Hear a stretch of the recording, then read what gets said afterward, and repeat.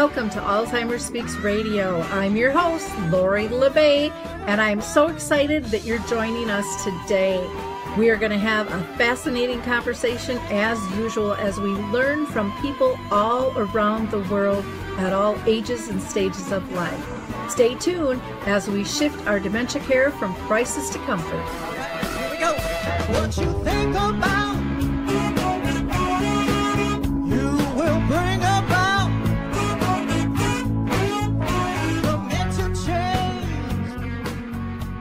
We will.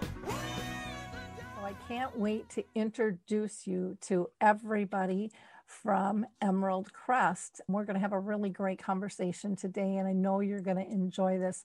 So first, I want to introduce you to Christine Drasher, and she has been Cassia's admissions and marketing director at their Emerald Crest community since 2001.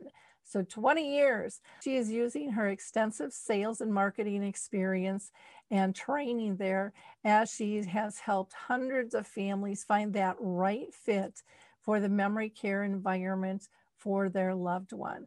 Christine is also a task force member for the Hopkins Act on Alzheimer's and the South of the River Friends of Dementia Initiative and the co-developer of memory cafes in Shakopee, Hopkins, and Prior Lake. So welcome, Christine. I'm thrilled to have you with us today. Hi, Lori. Thank you very much. Next, I want to introduce you to Jenny Lavoie, and she is the Director of Cognitive Care Program at Emerald Crest. And she is an occupational therapist who's worked over 20 years providing direct care to residents at Emerald Crest by Augustana Care. She is also working as the occupational therapist at the Shakopee community. Jenny is driven to make a difference in the lives of people with dementia-related illnesses, and she knows how often they are overlooked and how important it is for the societal perceptions to change and for people to feel engaged and part of their community. So welcome, Jenny. How are you doing today? Good. Wonderful. Well, thanks for being with us. We're going to pull in the other two, and then we will start our conversation. So next, I want to introduce you to Sarah Ziegler. She has been an occupational therapist at Emerald Crest of Burnsville for over 12 years. She works closely with the housing director, the nurse, direct caregivers, and families to identify what challenges or gaps the residents are experiencing due to their dementia. And once those are defined, then she works with the team to develop strategies and techniques to fill those gaps so that they can maximize their abilities and level of function.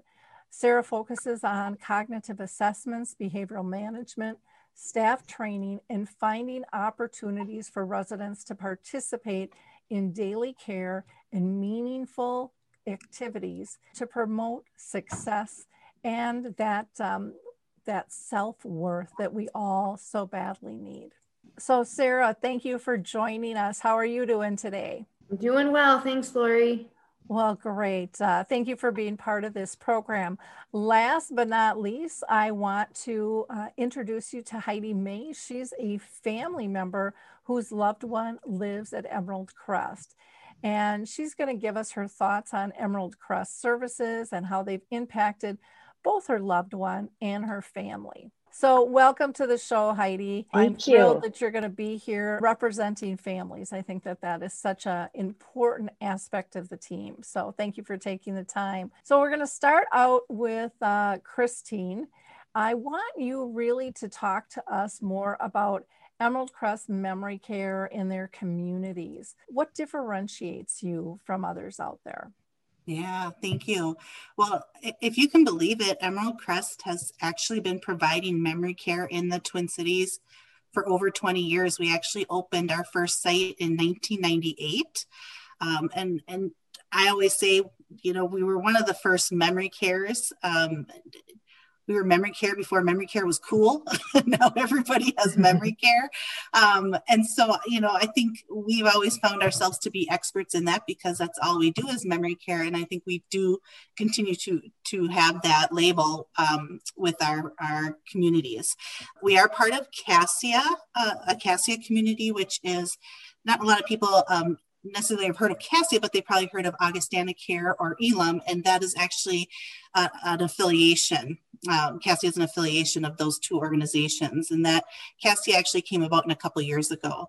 Emerald Crest has 4 locations. We have one in Burnsville, Shakopee, Minnetonka, and Victoria. And really what makes us different is we were created as an alternative to a nursing home. When we first were built, we really wanted to be a home setting. And so we built houses that are one level, barrier free. There's no elevators, no stairs. The design is very circular. The common space is in the middle and the rooms are on the outside. And the reason we do that is so that we can, the residents can get around very easily and they can safely do more of a wandering circular motion if they need to do that, but also they're an eyesight of our caregivers and we can really involve the residents in our programming because they're easy for us to get out of their room and participate.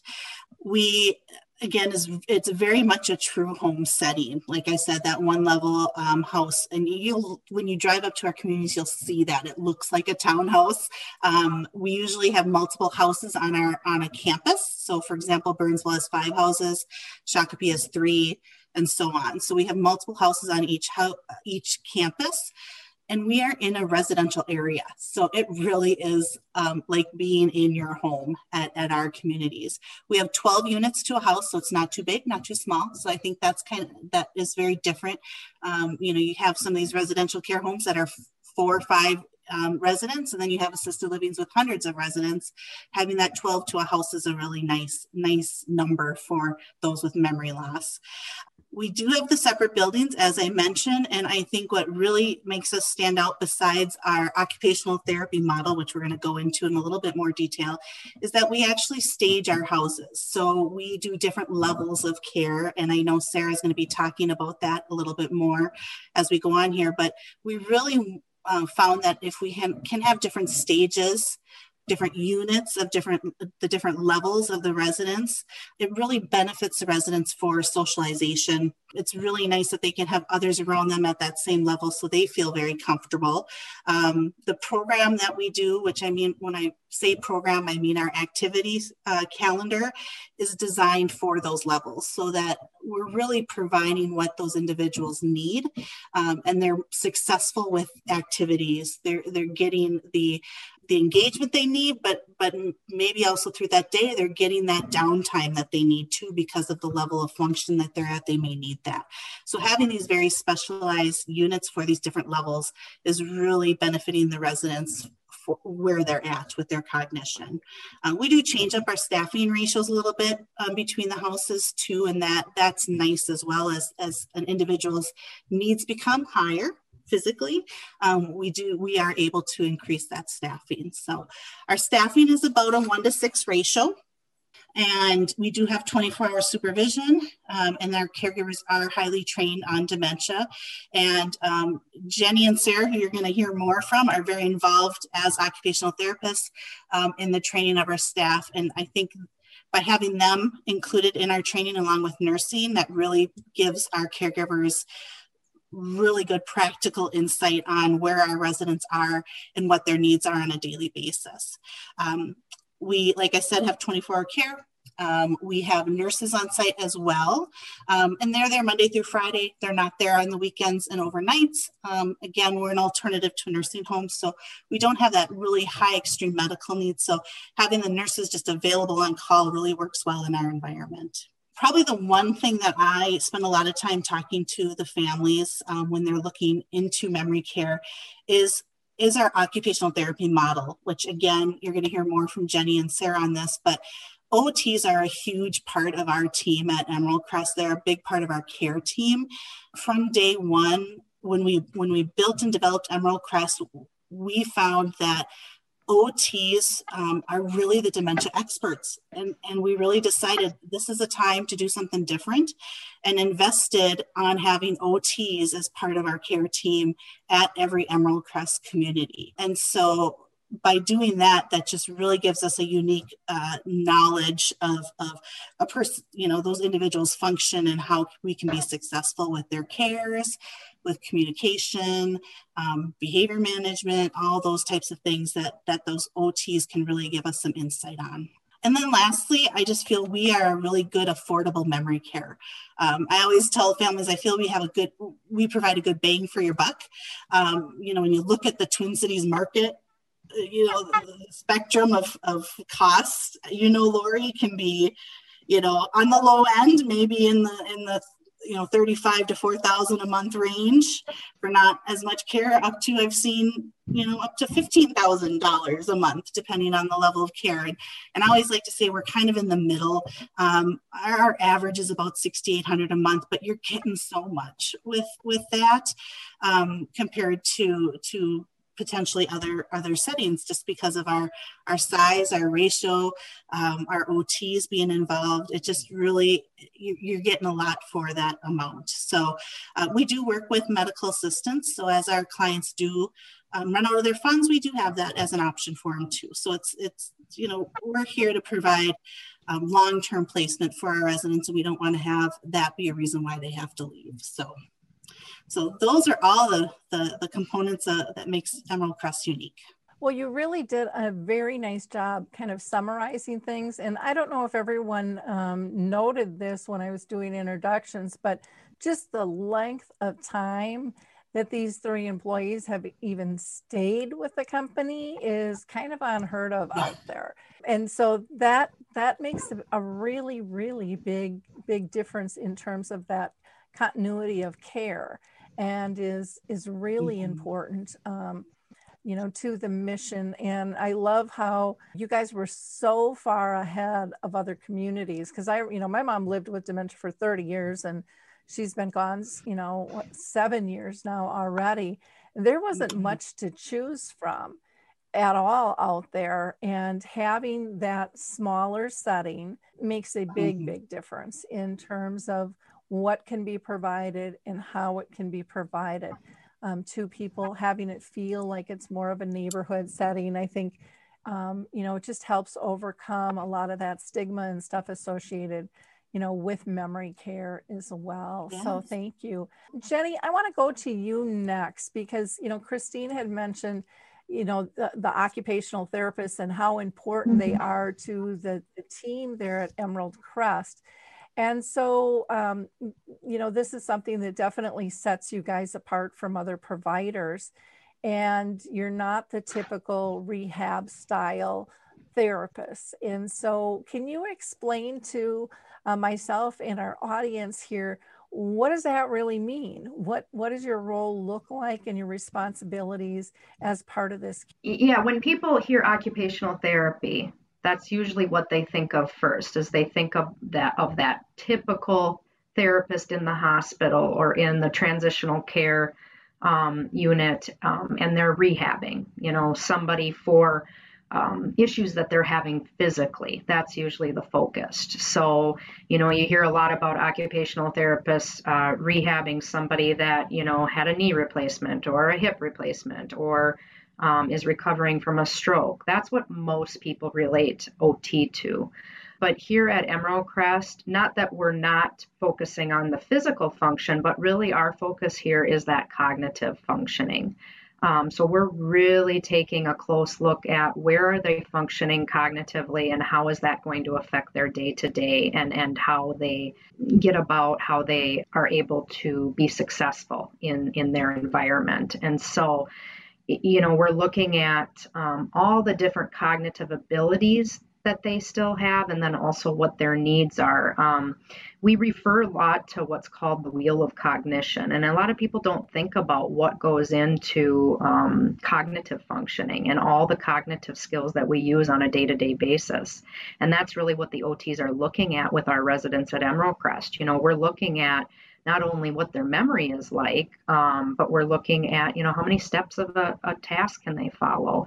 Are they goal directed? What's their frustration tolerance like? How do they communicate? I mean, you could go on and on all day regarding the different cognitive skills that a person needs to function on a day-to-day basis. And that's really what our OTs are looking at. And when I look specifically at the OTs at Emerald Crest, I really see our time spent in probably 4 major areas. The first one, and probably the most important one that we really focus on, is our assessment process, our staging process. Another area is behavior, communication, different approaches, depending on what stage the dementia, the person is at with their dementia. We're also doing a lot of staff training every day. Our day includes some type of staff training. And then I know Sarah's going to get more into it, but our activity engagement, and the OTs are really involved with staff and training on the different activities. But going back to, the assessment and the staging. So before a person even walks in our door here at Emerald Crest, if we get an assessment request, we're going out there with the nurse to wherever that person is, and we're figuring out where that person is. Are they in that early, middle, or late stage of dementia? And how we figure that out, we use what's called the Allen's cognitive levels. And a lot of people haven't heard of those before. It's a 6-point cognitive scale that's used. It's OT specific. A 6 is somebody that is completely independent, no diagnosis of dementia or any kind of cognitive impairment. And then it goes all the way down to, say, a 2, which is late stage dementia. 1 is a person in end stage dementia. So at Emerald Crest, we are servicing those folks that are in the middle to late stages of dementia. So those are going to be people that when we test them or assess them, they're scoring anywhere from a mid 4, high 4, all the way down to level 2s, late stage. And then we have people that have been with us through end of life, and they're dipping into the level 1s end stage. So we're using that Allen scale when we go out and assess that person to really figure out where they're functioning in early, middle, or late.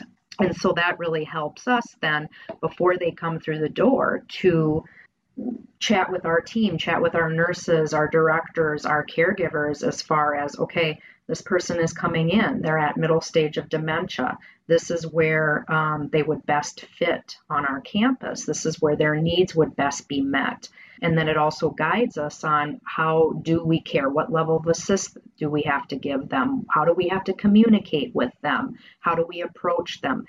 Knowing that stage can really tell us a lot. And I won't go into a lot of detail because I know Sarah's going to be talking about it, but then we have the different stage houses that I think Christine briefly talked about, where it's broken up into a high middle house, a middle house, and a late stage house. So again, by the OTs kind of completing that Allen cognitive level screen or test, they're able to figure out exactly where that person is in their dementia, where they're going to best fit on the campus before they even walk in the door. So that's a huge part. And then as that person, once that person moves in, we're continually assessing and reassessing that person along with the nurses to see, are they remaining kind of stable with where they're at in their dementia? Are they progressing? And do we need to adjust their service plan so that the staff are providing the right kind of assistance. Okay, so mostly that assessment and staging, that's probably the main area that we spend a lot of our time in. Also behaviors and communication I touched on. So we know that people with dementia, you're going to run into behaviors. There's no way around that. And with some people, they might just be pleasantly confused and not a lot of behaviors to have to try to manage. And then there's other people where their behaviors can be quite intense or frequent at times, whether it's being, verbally resistive to cares or physically combative or wandering or trying to leave the building. I mean, you see it all. And the OTs have a lot they spend a lot of time in that area, working side by side with the caregivers to figure out what interventions, what approaches can we use so that we can be successful. The example I always give is you have somebody that is resistant to taking a shower. We see that a lot when it comes to dementia care. And so the OTs a lot of times are going in and they're trialing different approaches, different ways to encourage the shower or get them to be more receptive and cooperative with it. And then it's demoing that and helping the caregivers to be able to use that same approach and be successful. So it's a lot of that, a lot of working on different behaviors. And with that kind of communication kind of goes hand in hand with that. Depending on what stage of dementia they're at, you have to use different communication techniques to be successful with them. It might be more verbal, or as they get into the later stages, it's maybe not as much verbal communication because they can't understand those words anymore, but it's more nonverbal. So it's using, come with me or visual demonstration or holding their hands. So we're doing a lot with behaviors and communication and teaching different approaches. And staff training, I said that was another area that kind of goes hand in hand with that. So, when we're working on behaviors, we're training the staff on approaches. When we're working on communication, we're demoing the right type of communication to use with that person, depending on the stage of dementia they're at. I find that the OTs a lot of times will do a lot of staff training with different disciplines. A lot of times we have like other therapists, physical therapists that come in and are working with our residents. And I find that some of them aren't fully knowledgeable or educated on the different levels of dementia. And, I've had physical therapists before that they're working with somebody that's late middle stage going into late stage and they want to try a walker with the person. Well, if the person's never used a walker before, they're not going to know how to use it no matter how much you try to cue them, and it can be more of a safety issue than a help. So I find that the OTs are jumping in a lot to kind of educate those people, those other disciplines and professionals too that we're working alongside. So it's not just always our staff members, but also the different disciplines and family members. A lot of education with family members, because just like our residents going through the changes they are, our family members are having to deal with coping and going along and seeing all these changes that are happening with their loved ones. And a lot of times that can be really hard for our family members. So it's educating them too on exactly where their loved one is at and what that means for what abilities and needs that they have. So I see staff training and just training in general is huge. And then last but not least, activity engagement. And again, I know Sarah's going to talk a lot about that, but as Christine had said, we have 3 different staged houses, and with each staged house, we have a specific activity program that goes with that house, and the program is based on where that stage of dementia is and what abilities they have as far as activities. So, the length of time that they can attend to an activity, the number of steps they can do in an activity, the whole schedule is really geared for that stage that they're at. And so the OTs are doing a lot of, again, educating staff members on how to lead those activities, because it's our direct care staff that lead the activities. So we do a lot of training before they even walk in the door on the different programs and how to do the activities, and then ongoing training and, making changes when we need to, updating things with the program. It's a lot of that too. So activity engagement. So again, those 4 areas: assessment, staging, behavior, communication approaches, staff training, and activity engagement. That's really what we focus our time on and kind of sets us apart as being very unique when it comes to OT. I like that you defined, that, because I think most of us, when we think of OT, we're thinking of repetitive exercises, and it's this routine, and you're going to get better and you're going to be released and go back home and all of those types of things. And so you made it really, really clear in terms of what you do. When you were talking about showering, it made me think back when my mom really struggled with showers. And I remember asking, Teepa Snow, because she never used to have a problem. Then all of a sudden it was just screaming and throwing fits. And I mean, she was just terrified. And Teepa said everything has changed. She's lost her fat pads on her back. So her nerves are, towards the skin more. And so when that shower hits her, it actually hurts. And using a rain shower head will help, starting with the warmer water from the feet up instead of, we start at the top. I mean, all of those things are just so minute and little things that we can change really easily. But when you don't know them, I mean, they're horrible and everybody feels bad and stuff. So having that extra support there to be able to guide staff and even explain to family, what's going on and what's happening. As a daughter, I guess I just find really, really comforting. And when you were talking about communication, it made me think too, as the disease progressed, the importance of using kind of multisensory engagement. With my mom, it allowed her to grab a hold of different things at different times and just made it easier for her to maybe remember who I am, which I know is a big worry with family. And, helping them ended up focusing on, it's not, do they know your name? It's, do they feel safe with you? Are they comfortable? Those are some of the key things. So I think having that staff training available in just an everyday kind of regular piece there is just so valid. So thank you very much for sharing that, Jenny. Sarah, I'm going to go to you next, and I want to know a little bit more about the stages of your houses and how they're determined and what are the differences between them, and then also how you deal with your residents as their needs switch as they progress. Do they have to switch locations then?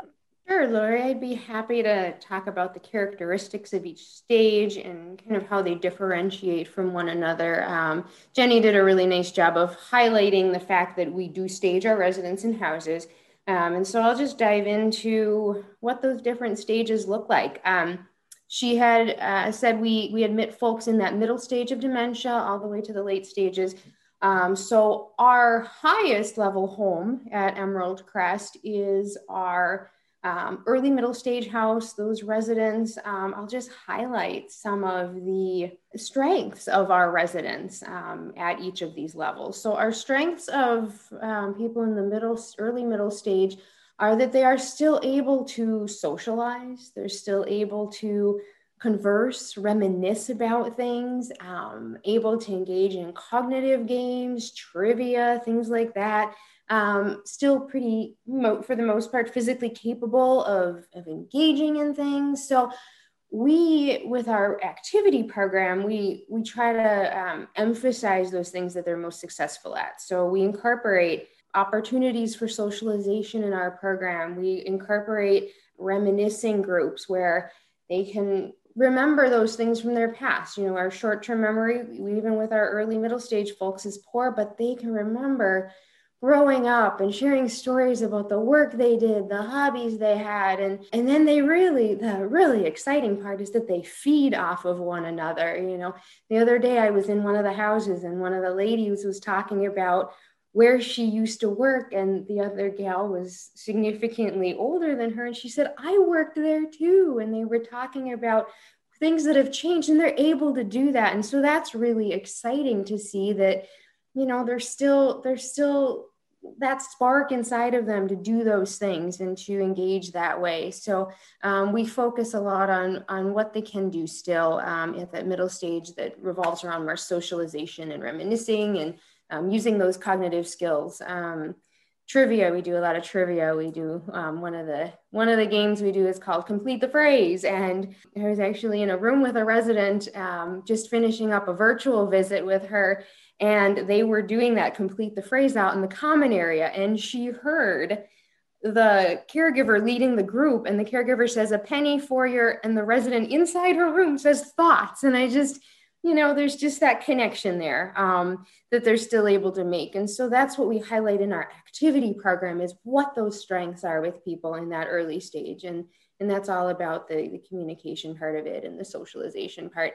As people change, as they decline a little bit more and move more into that middle stage, you're going to see them starting to have challenges finding the words and communicating, and sometimes even remembering some of those things from the past. And so we don't focus our program as much on that in our middle stage house, because you ask somebody about their past and they get embarrassed because they can't remember, or they get emotional because they can't remember. And so you don't want to pull that part of them out. But what they can do well is active things. They can do things. They can participate in exercise, in games. Balloon volleyball is a game we have in our activity program on regular rotation, but even things like, just shooting hoops with a tabletop basketball, things like that, that just use more of those gross motor skills and things that they're familiar with, things that they've used to do.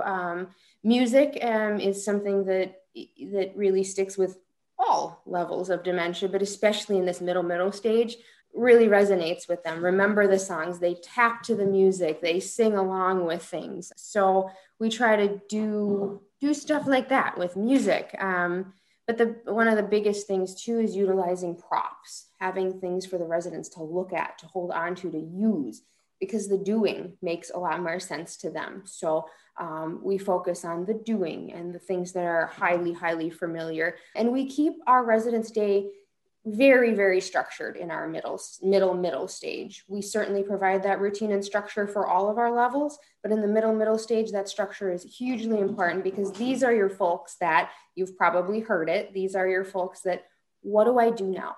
Where do I go?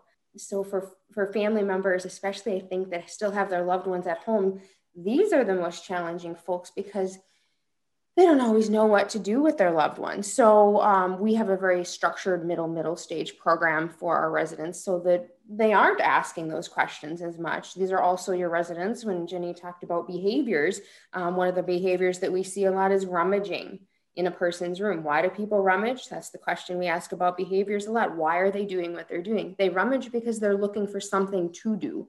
And so we try to eliminate the reason for them to look for something to do by keeping our program structured in that middle stage home. As somebody changes and moves towards that end stage of disease, they're starting to struggle more with the programming. They're needing more help with their care in all sorts of different ways. So when somebody is needing more assistance, they're not participating as much, they move to our end stage home where they still have strengths, and those strengths that they have are more sensory based. They still can see the world around them. They can hear what's going on around them. They enjoy eating. We focus a lot on having delicious food for them. Sweet is a sensation that people taste all the way to the end. And so we do a lot of sweet treats with our residents in our late stage house.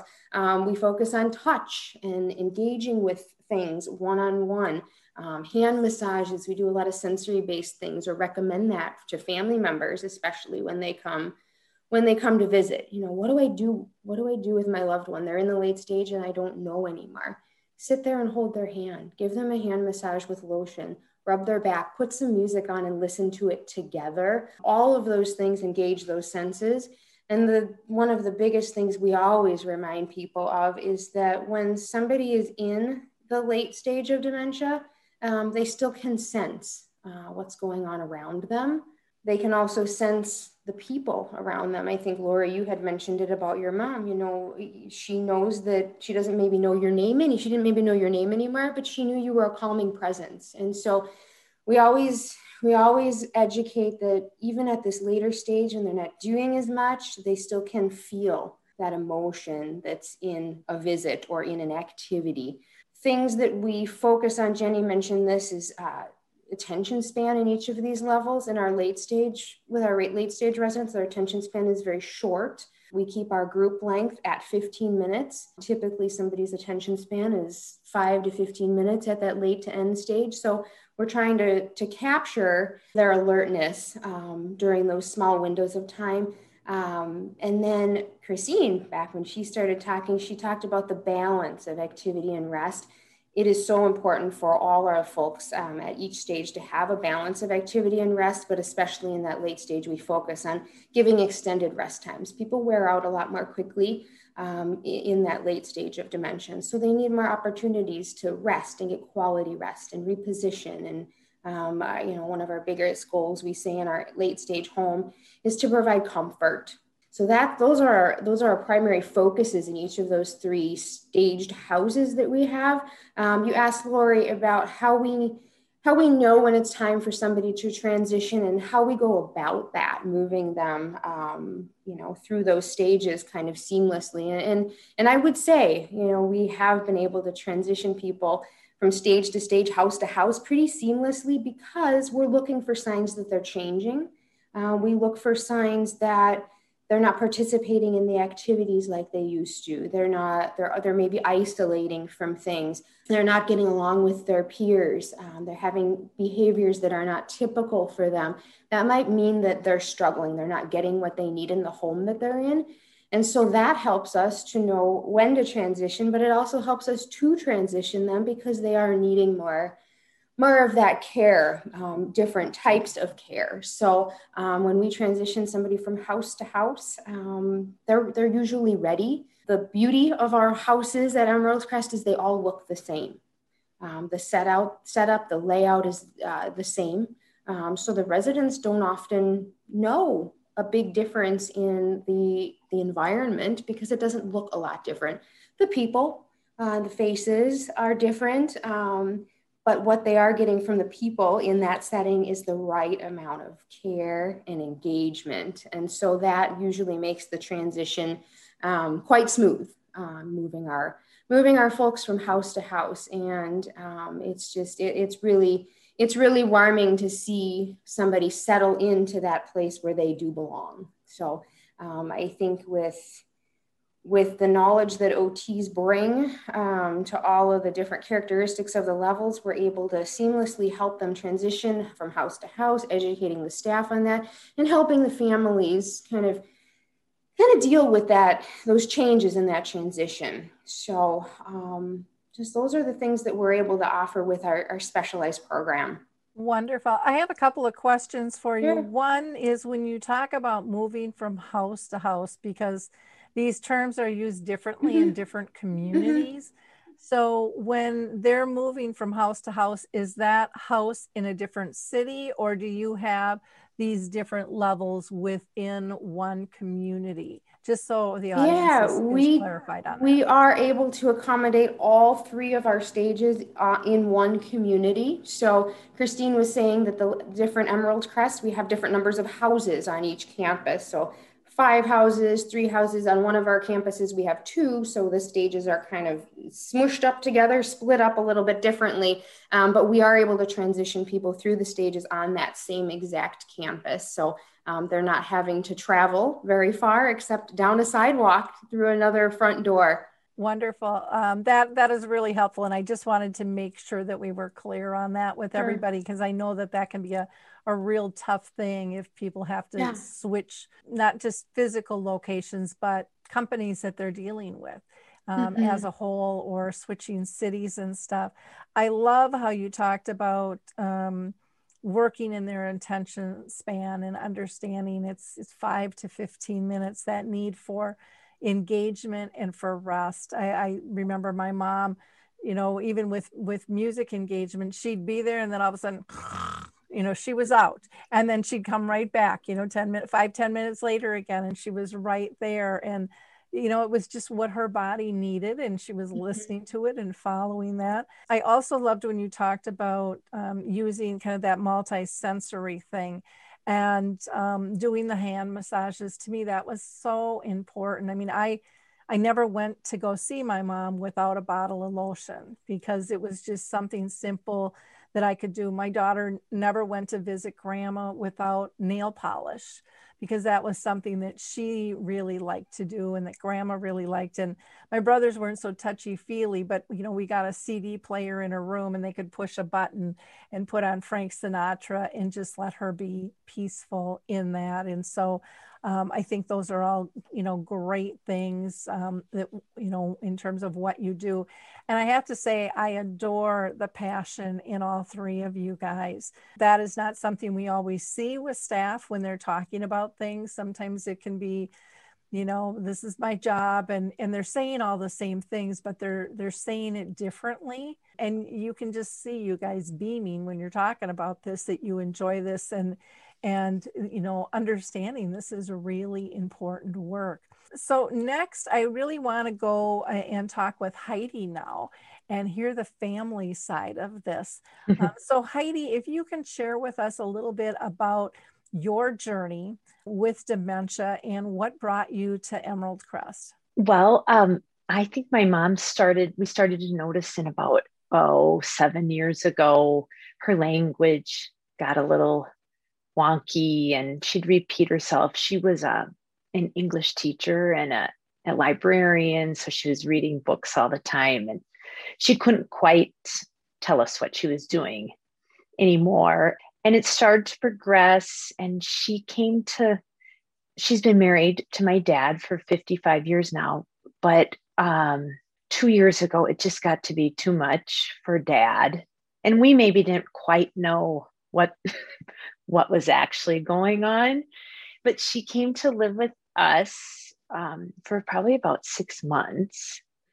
And she loves to walk. So we did a lot of walking, and it was great for all of us. And then she went back, and we got they're living in Sioux Falls, South Dakota.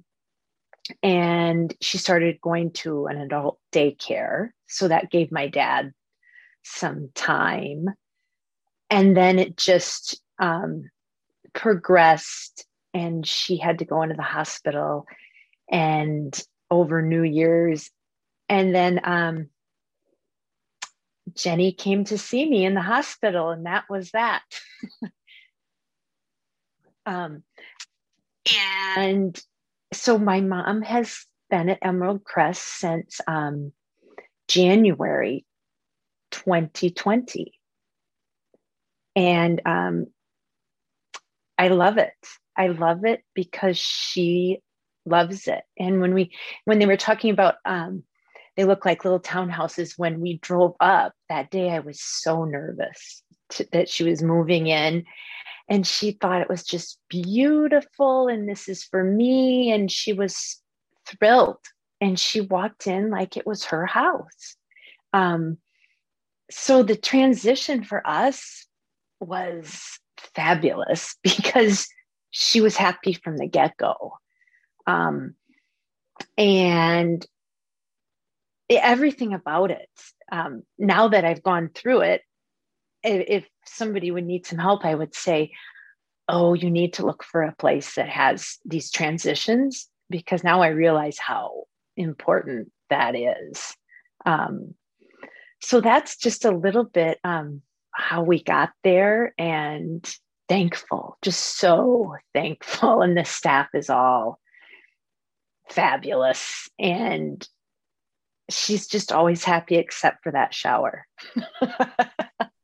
So the shower is tricky, and I don't know if she's ever going to get through that. But when she's done, I think she does say thank you when it's over.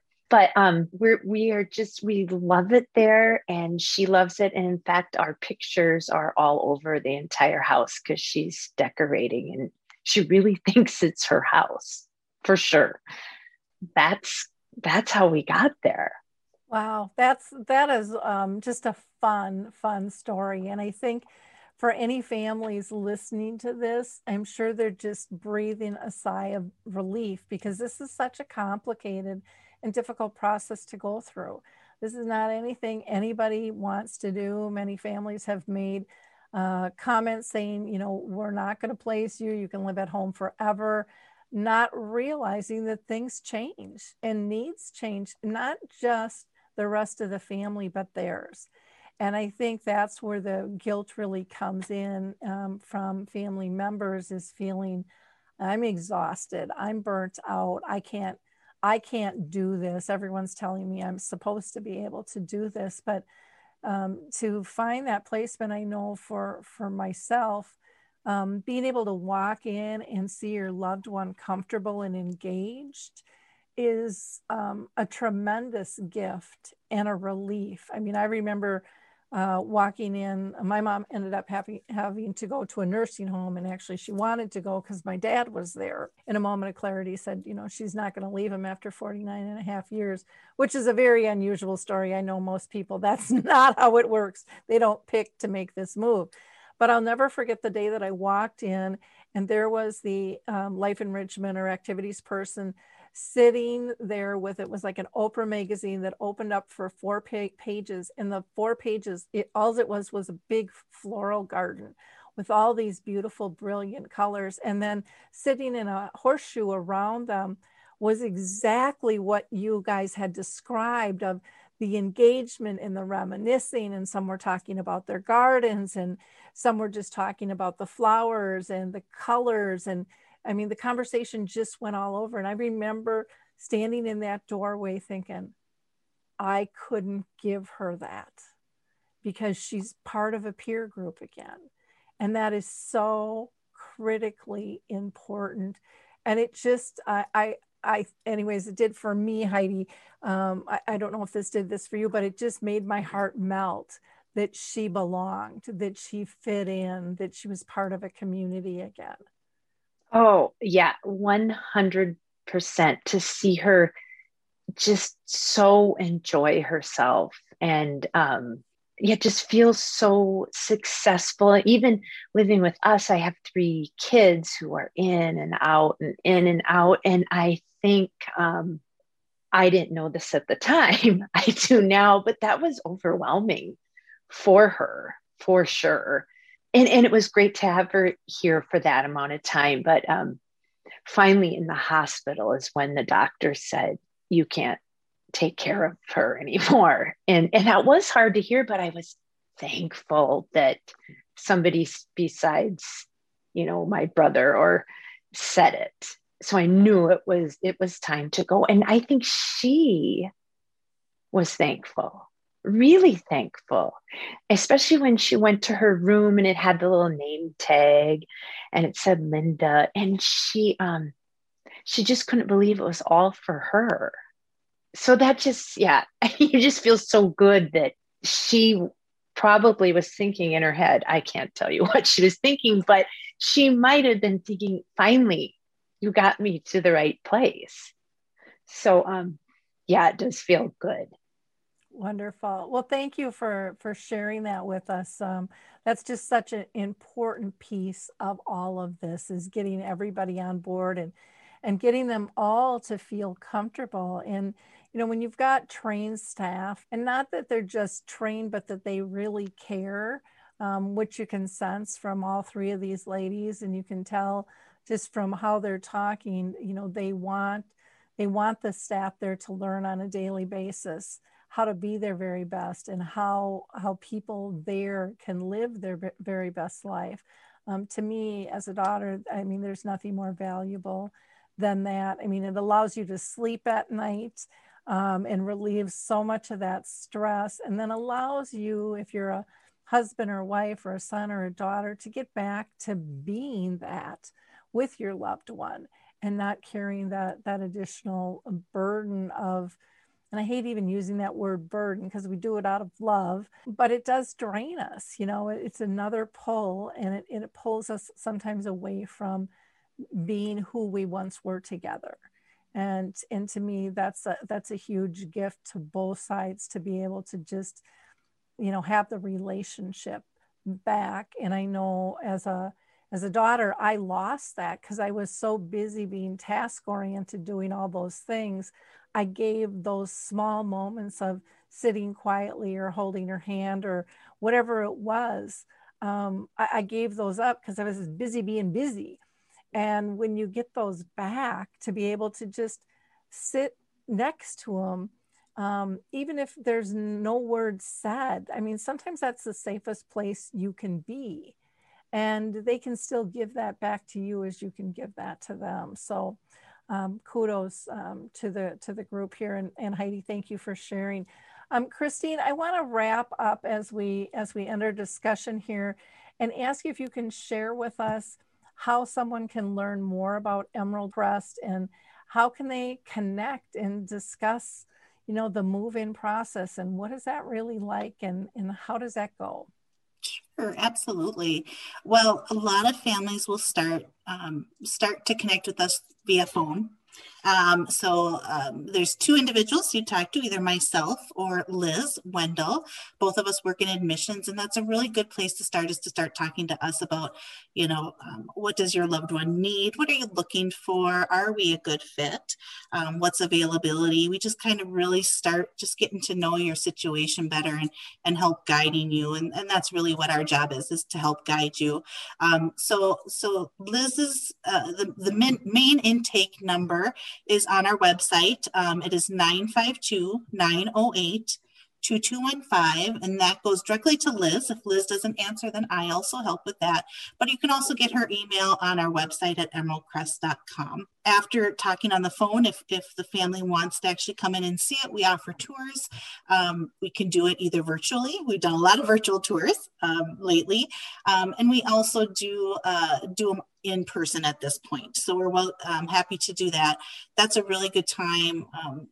We can sit down with the family. We can show you what we have, the different stages. We do like to walk you through that, get a sense of what those houses are like, show you the rooms that we have.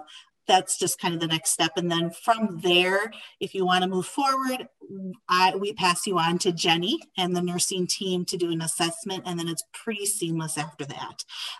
So Liz and I just walk you through that process. We want you to feel like you have somebody who can guide you through that whole process. I wanted to see if anybody else had any other comments that they wanted to throw out, maybe something that we missed. I think, Christine, you had mentioned something in the chat box that I had missed that you wanted to add. Do you remember what that was? Yeah, you actually didn't miss, and Jenny didn't miss either. I just wanted to add, that when she started talking about the differences of the clinical kind of more rehab OT and what we provide, I think individuals really understand that, when you go through an acute need with an OT, you're driven by insurance, right? Your insurance provides the cost, covers it. Your insurance will tell, how long they're going to work with that individual. And then usually when that need is done, that OT is done. They don't really follow them long term.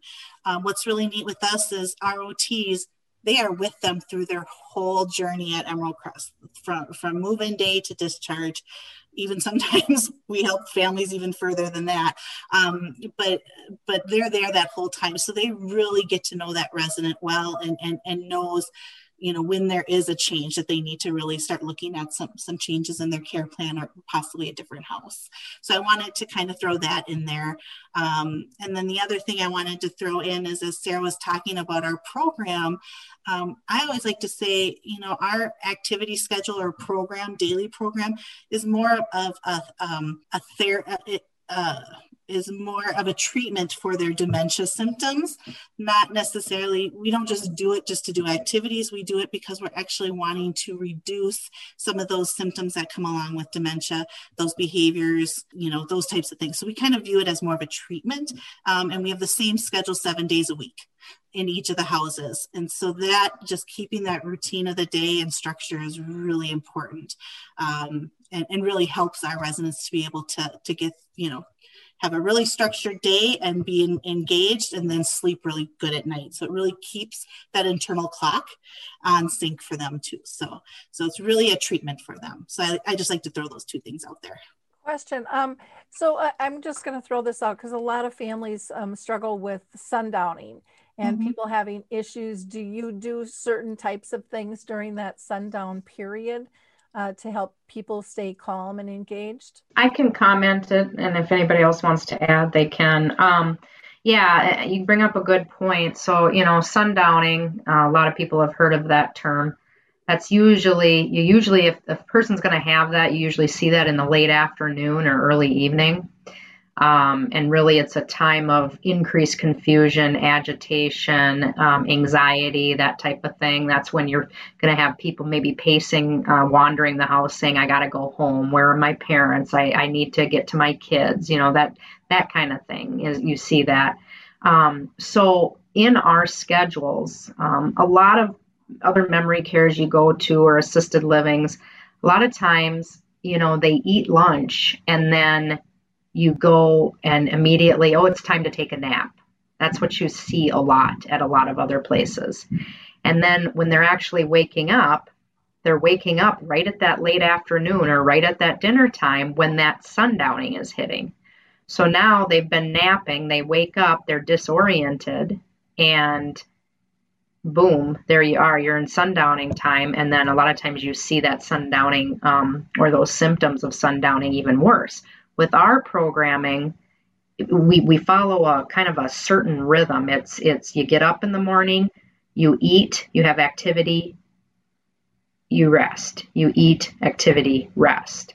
So it's kind of a cycle. And so after lunch, we're not saying go back to your rooms and take a nap. Right after lunch, about 1 o'clock, they're starting right up with activities pretty much the whole afternoon until about that 3 o'clock time. And then at that 3 o'clock time, we're kind of going then into a rest time at that sundowning. So we're kind of like bringing the level down in the houses, trying to create kind of a relaxed, calm environment, whether it's with relaxation videos or music, whether it's with hand massages, whether it's with lavender oil, but we're purposely timing it at that point in the schedule to kind of head off any of that sundowning that might occur. So I don't know if anybody else has anything to add, but that's kind of how I see us, dealing with that. Wonderful. Well, I think this has just been a brilliant conversation, and I wish my mom was still alive to be able to be cared for the way you guys care for your residents, and then also supporting the families as well. How cool! I mean, it's just so. I still can't believe how ahead of the times you guys were with this concept to begin with, but how it's really evolved, over time as well, and the consistency in terms of which you provide care, and how and the whys being understood. I think a lot of times that's where things can fall down, is people don't know why they're supposed to do it this way. And when you understand that, it makes sense. Having it be repeatable, where then the next staff can share it with somebody else as well. So you can always go to their website, www.emeraldcrest.com. Again, that's emeraldcrest.com.